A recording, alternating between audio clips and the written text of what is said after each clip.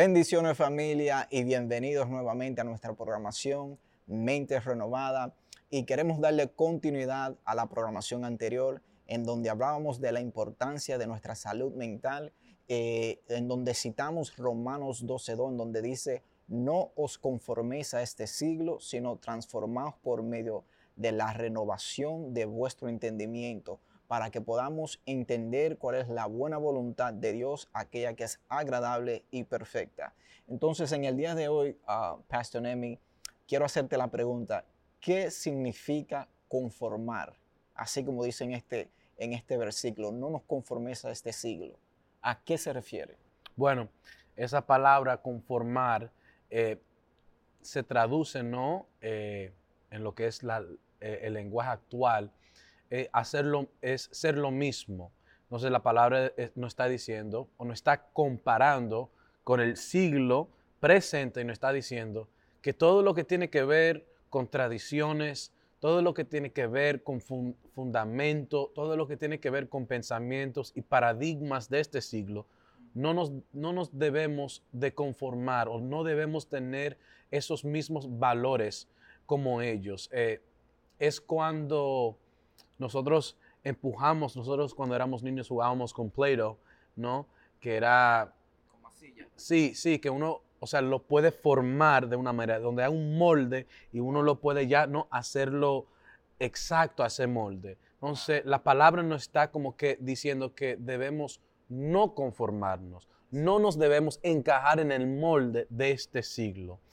Y eso no es referencia a lo que nos dice la palabra, que nosotros somos llamados a ser diferentes. Claro. Y llevándolo a un nivel más práctico, creo que por las redes sociales somos bombardeados con muchos pensamientos negativos.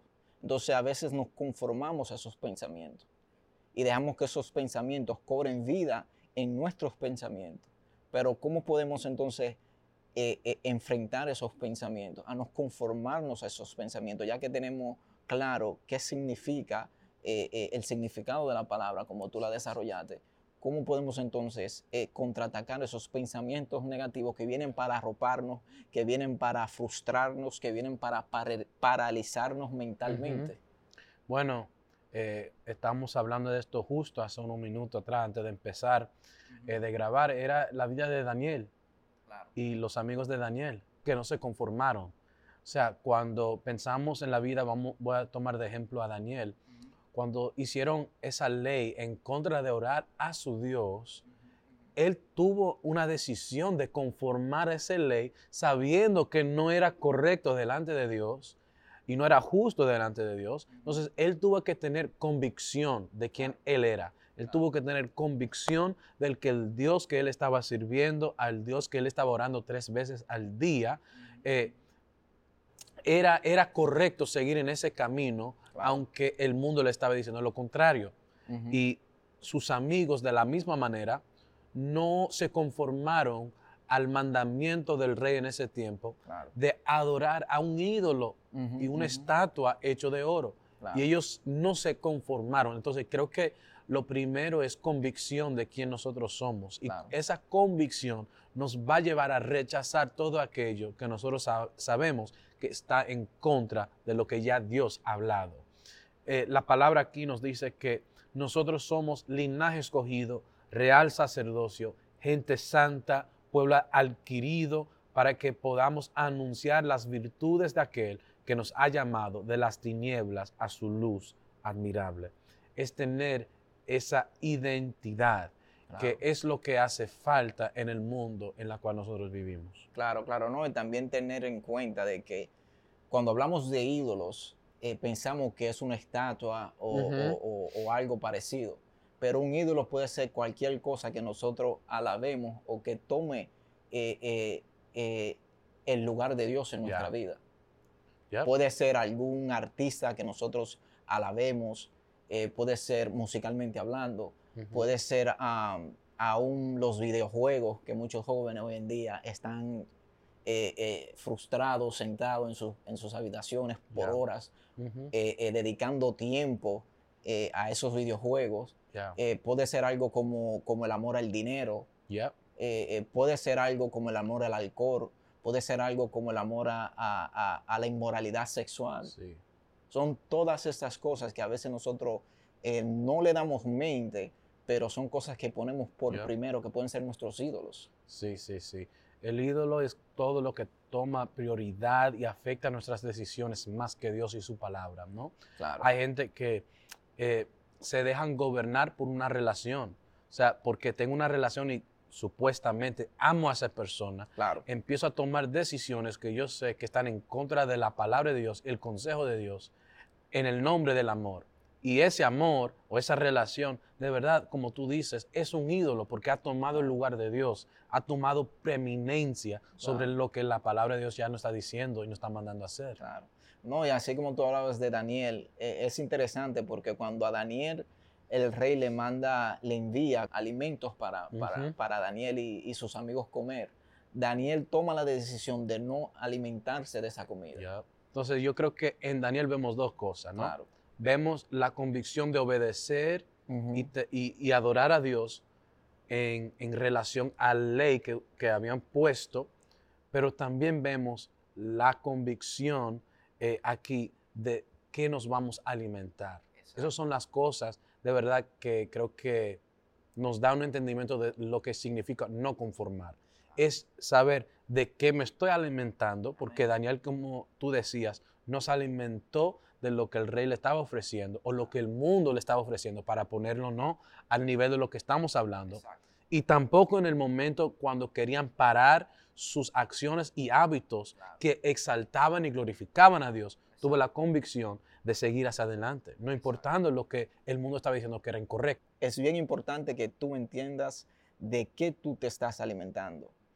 Alimentándote de la cultura de este tiempo, puedes estar alimentándote no solamente con comida sólida, sino con lo que tú estás escuchando, la música que tú estás escuchando. Eso es un tipo de alimentación.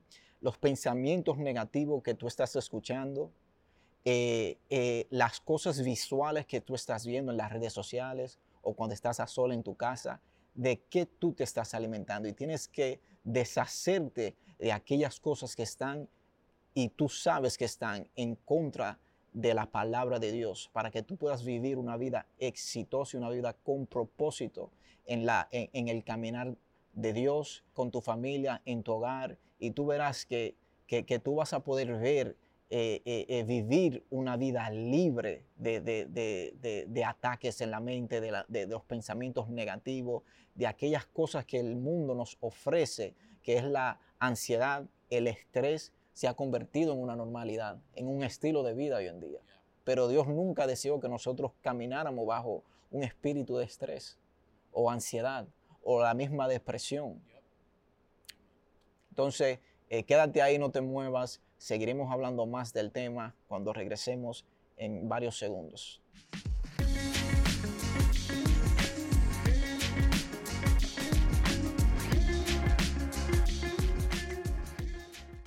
La palabra de Dios nos está exhortando no conformarnos a este siglo, porque somos llamados a otro tipo de vida, otro estilo de vida.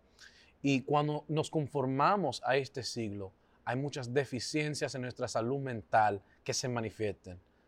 El estar afanado, el estar ansioso, el estar deprimido.